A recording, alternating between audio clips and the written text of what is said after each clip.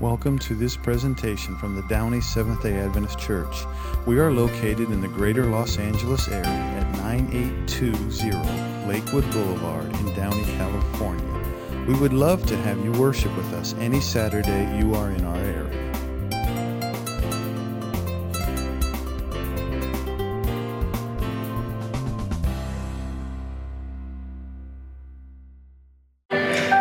You know what I realized as well as I was sitting there? Parents, if you want to have your kids worn out by the time they get home ready for bed, send them to VBS. I helped Tomas this week with a lot of the games. And that was tiring because the kids wanted me to play. But I had a great fun time. It was an awesome time. And it's a good mark of a church that there was actually just as many, if not more, parents and adults there to ensure that this week succeeded. Amen? So thank you, especially to all of our volunteers to make this happen. Let's begin with prayer. Father in heaven, thank you for, Lord, the opportunity to gather together as a church family. Lord, we've been able to celebrate this past week, Lord, for all that you've done to lead our children into learning to become better equipped disciples for you, for the kingdom. And thank you also for the many volunteers who have made this possible. Now, as we open the word, as we talk about the last chapter of Mark, be with us now in Jesus' name. Amen. J. Stuart Holden tells of a story where there was an old Scottish mansion close to where he had his little summer house. And on the walls of one room are filled with sketches made by very important, notable, distinguished artists. And the practice began when a pitcher of soda water accidentally fell over and splashed onto the wall. It left a horrible stain. This wall had just been decorated. Now, there was another famous artist at the time, Lord Landseer, who was a guest at the house. And one day when the family had gone to run an errand, someplace where they went, he stayed behind. He took a piece of chalk, and with a few very easy, masterful strokes, he created an outline which would eventually become a beautiful waterfall, bordered by trees and wildlife. He had turned a disfigured wall into one of the most beautiful depictions of life in that area. You see, Lord Landseer had restored that wall. Today, we're going to talk about the topic of restoration. Now, last week, we talked about Mark 15. We'd focused on the death of Jesus, one who was innocently murdered. One of the key takeaways, though, was that of the Roman centurion who recognized who Jesus was. He was what?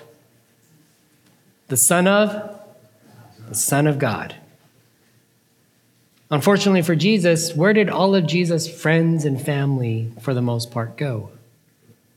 They had abandoned him, save for Mary Magdalene, Mary, the mother of James, and Salome. There's a lot of Marys in the Bible, amen? It's a common name. And though they watched from a distance, even verse 41 mentions that these women had followed him and helped him and provided for his needs. Jesus had backup. And guess who carried Jesus' ministry? The women.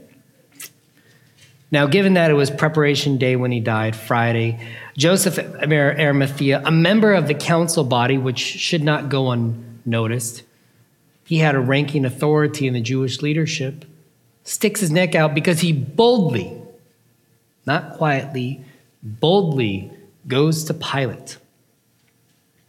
And he asks for Jesus' body. And Pilate is kind of surprised by this already. He's already dead. It's only been a couple of hours. Normally, a crucifixion can take much, much longer than that. But for Jesus, it wasn't long. The centurion confirmed that he had died. And so Pilate gives Joseph the body when they place him in a tomb wrapped in linen. Imagine the headspace now of Jesus' friends, his family, his disciples. We talked a little bit about this when we did our series on doubt. Imagine He's died. And you have all of Sabbath to marinate and contemplate. What now? Do you think it was a very restful Sabbath for them? I don't think so. I don't think I would be able to rest.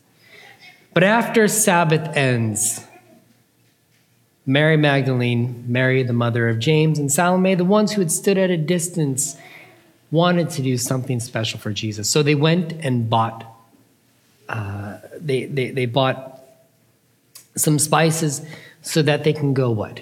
Anoint Jesus' body. Though he was dead, I don't think they expected him to rise.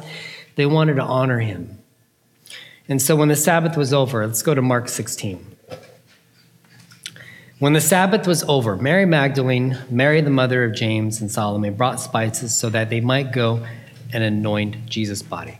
I love this first verse because it shows the passion, the dedication, and the love, especially, that they had for Jesus, one of respect. In their minds, they simply want to just honor and share their love for him. Of course, they also had to be mindful of the time. They could have probably gone Saturday night, but more than likely, it probably wasn't the safest time to go. And so they also wanted to honor the Sabbath. And so they waited until morning the next day.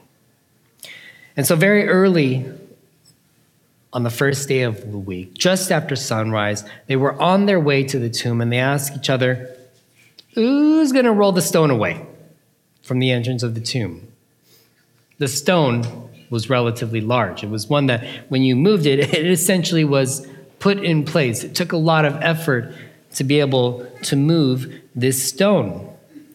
But in verse 4, when they looked up, they saw that the stone was very large, had been what? Rolled away. And as they entered the tomb, they saw a young man dressed in a white robe sitting on the right side, and they were alarmed. Don't be alarmed, he said. You are looking for Jesus the Nazarene, who was crucified. He has what? Risen. He is not here. See the place where they laid him. But go, tell his disciples and Peter. He is going ahead of you into Galilee, and there you will see him just as he told you. Trembling and bewildered, the women went out and fled from the tomb. They said nothing to anyone because they were what? They were afraid. Now, after this, there may be a little elephant in the room. After this, verse 9, is there anything different about verses 9 through 20 in your Bible? Does it look a little different? Maybe it's italicized. Maybe there's a little note in between. Mine says the earliest manuscripts and some other ancient witnesses do not have verses 9 through 20. Okay, let's address the elephant in the room. Is verses 9 through 20 a later addition? Quite possibly, because how was the Bible written? It was written in what languages? Hebrew, Aramaic, and Greek. And eventually, it had to what? Be translated. Eventually, it was translated into Latin. It had to be translated into Spanish. It had to be translated into German, English. It's a lot of time between the time that it was written to now. It's very possible that some well-meaning person wanted to add this little addition. It wasn't quite complete because you also have to keep in mind what was happening during the time that Mark's gospel was being written. Was it a very safe place for Christians? No. What was happening to them? They were being persecuted. And so there's this period where they're having to be careful. But I think there's a theological point that perhaps Mark is trying to make with just these first 8 verses to conclude. But it's an awkward ending. But if you read the rest of the verses, does it fit the rest of Mark and especially the first 8 verses? Let's continue, okay? So trembling and bewildered, the women went out, fled from the tomb. They said nothing to anyone because they were afraid. Now in verse 9, when Jesus rose early on the first day of the week, He appeared first to Mary Magdalene, and of whom he had driven out 7 demons. He went and told those who were with him, who had been with him, who were mourning and weeping. And when they heard that Jesus was alive and that she had seen him, they did not believe it. Afterward, Jesus appeared in a different form to 2 of them who were walking in the country. They returned and reported it to the rest, but they did not believe them either. Later, Jesus appeared to the 11 as they were eating. He rebuked them for their lack of faith and their stubborn refusal to believe those who had seen him after he had risen. He said to them, "Go into all the world and preach the gospel to all creation. Whoever believes and is baptized will be saved, but whoever doesn't believe will be" what? Condemned. "And all these things will accompany those who believe. And in my name they will drive out demons, they will speak to new tongues, they will pick up snakes with their hands, and when they drink deadly poison, it will not hurt them at all. They will place their hands on sick people, they will get well." And after the Lord Jesus had spoken to them, he was taken into heaven, and he sat at the right hand of God. And then the disciples went out and preached everywhere, and the Lord worked with them and confirmed his word by the signs that accompanied it. Now, if you read, unfortunately, I read a little quickly because we just don't have time, but does it fit similar to the first 8 verses? It reads a little differently, and as well, he's kind of repeating already what's already taken place. Now, most of this is true in that the other Gospels, Matthew, Luke, and John talk about this, but there's also the way that it's written. If you understand the Greek, there's a number of verses in here that are not the way that Mark would have written. Stylistically, it's different. And even especially verses 17 and 18, where it talks about driving out demons, is that in the other Gospels? It's not. So some of you are wondering, can we trust the Bible? Absolutely, because it is the Word of God. Amen? We believe it by what? Faith. And if we look at the whole narrative from Genesis to Revelation, I still believe that even though somebody maybe well-intentioned tried to add this, it doesn't fit the narrative. And frankly, textually, if it's not in the oldest manuscripts, which is the manuscripts you want to use to base your foundation, right? It can be, well, for some, maybe this is a little uncomfortable. But my friends, I don't think we have to fear about this. In fact, one of the things that I'm going to propose is let's maybe have a day where we talk about the Bible, how it came about, and let's just be honest with some of the challenges that face it. Is that fair? Yeah. All right. Okay. So hold me accountable to it.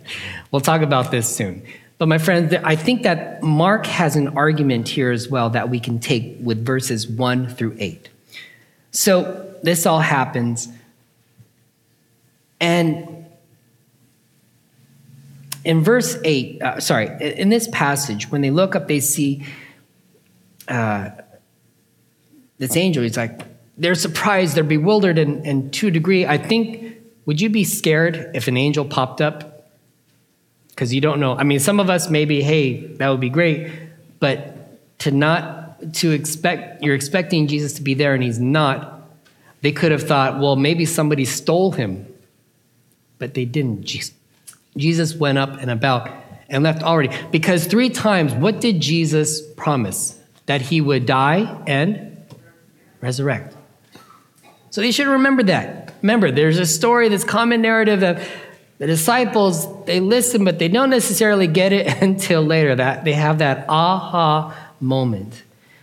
But one of the things we have to be reminded, and I've said this before, is that the cross is meaningless without the resurrection. The cross is meaningless without the resurrection. Anybody can die, right? But can anybody just resurrect? No, only God can do so. Sunday morning brings much more of a stronger impact than anything because, and I'm not taking away the fact that Jesus suffered and died. That was horrible. But Sunday is what gives power to the promise because it's there that not only did Jesus die and he sacrificed himself for us, but he rose again, proving that he has conquered death. Amen? Dietrich Bonhoeffer says, after death, something new begins, over which all powers of the world of death have no more might. And it's here that we find our confidence, our strength that not only has Jesus overcome the world, that he has conquered death, he wants to grant us eternal life, salvation, and a new life with him. Amen? There's also a very specific verse that, for all the many times that I've read this, I've accidentally skipped over this. But in verse 7, it says, "But go tell his disciples and Peter."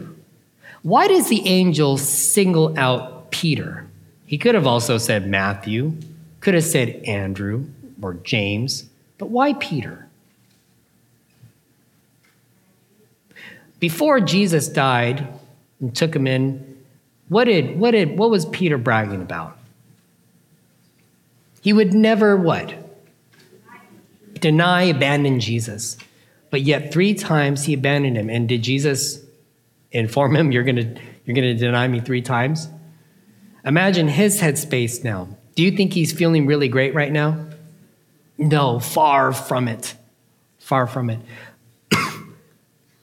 I love this fact because I love this part because Mark is being intentional. Just like the book of John, where Jesus, he restores him over breakfast. The angel is also, Mark is, through this angel here, is pointing out that Peter especially needs to be reminded and to know that God has risen. And ultimately, as we'll find in John's gospel, God not only forgives, but restores him. Jesus takes it upon himself to be able to restore. Because if Peter did not have this point of meeting with Jesus and being restored, do you think he could have become the leader that he was later in the church? Doubtful. I think it was that very, not only the restoration, but the affirmation of Jesus asking him to feed the lambs and the sheep is what gave him further confidence to be able to face all of the things that he and also the other disciples faced. Jesus, along with Paul, were some of the biggest, strongest leaders in the church, and they were faithful, and they faced a lot. But it was a turning point in his life. And just like Peter, I think Jesus also wants us to know that not only that he loves us, he forgives us, but also wants to see us restored. Amen? How many of you messed up? Is anybody scot-free from messing up? No, because we have all sinned and fallen short of the glory of God. Later on in Romans says, but thanks be to God.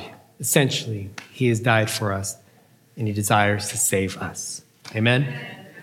So, we're out of time. I'm going to have to cut this part. The question that we have to ask ourselves then is, what's next? You see, Mark leaves his gospel with trembling and bewildered. The women went out, fled the tomb. They said nothing to anyone because they were afraid. That's it. You'd think that's the worst ending ever, right?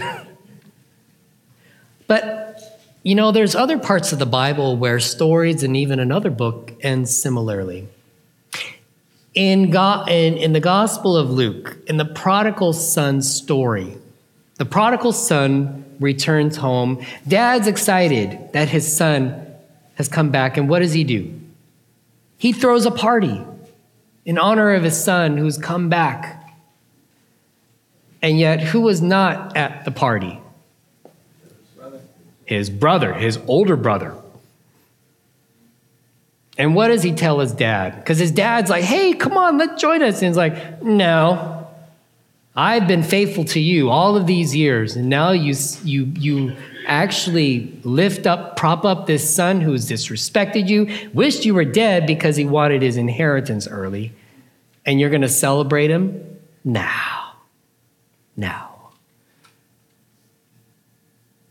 But the question begs is, where does the story end? We don't know if the brother went in or not. And I think that was intentional because that's a question for the church, represented by the brother. Do we want to bring people in who have messed up or maybe shamed themselves, and we know about them, and when they come back, are we going to open our arms and welcome them back home? We should. We should. But we have this thing called pride in our hearts and grudges. May we never live with grudges. Amen? May we be the accepting, loving church. The other story that we can refer to is the book of Jonah. In the book of Jonah, we know he swallows a fish because he didn't want to go to Nineveh to tell them that they're misbehaving. And God wants him to go there. So he ends up being in a fish for a while. He gets spat out. He goes to Nineveh and he shares what God wants to be shared with them. And what happens? Do they just keep on going what they're doing, or do they repent? They repented. And at the end, what does Jonah do? He goes off and he starts to sulk, saying, I knew you were a forgiving God. Wouldn't you think that this whole town is being saved? Wouldn't you want to rejoice about that? You should. But Jonah, he's got some grudges with these people that has been going on for a long time. He doesn't want these people to be saved. He wants them to be destroyed. And so it says in verse, there's a plant that grows, and by the way, Jonah's having a temper tantrum to the point where he says he wanted to die. It's better for me to die than to live. And this plant that had brought comfort and everything had died, and after a scorching east sun. And so the Lord says, but the Lord, you have been concerned about this plant, though you did not tend it or make it grow. It sprang up overnight and died overnight. And should I not have concern for the great city of Nineveh, in which there are more than 120,000 people who cannot tell their right hand from their left, and also the many animals? That's how it ends. I think between this story, the prodigal son, and also the ending of Mark, the authors intentionally leave it this way because the question now is, what's next? What are we going to do with all the lessons that we have learned of grace, of mercy, of forgiveness, of salvation, of standing up for those who are weaker, of Jesus ministering not just to the Jews, but to everyone? Because remember, did Jesus just stay on one side, or did he cross the lake several times? He went to them. That's also a lesson to us. I think we sometimes get so comfortable. Let's invite people here, but that's the easy route. The hard route is actually getting to know people outside and going to people and inviting them to come here. Our calling is to go and share Jesus with others. And that's the next, what's next? Is God is inviting us to participate in this great adventure of being Jesus' disciples, of being Jesus' followers, to share the good news with others. How has God impacted your life?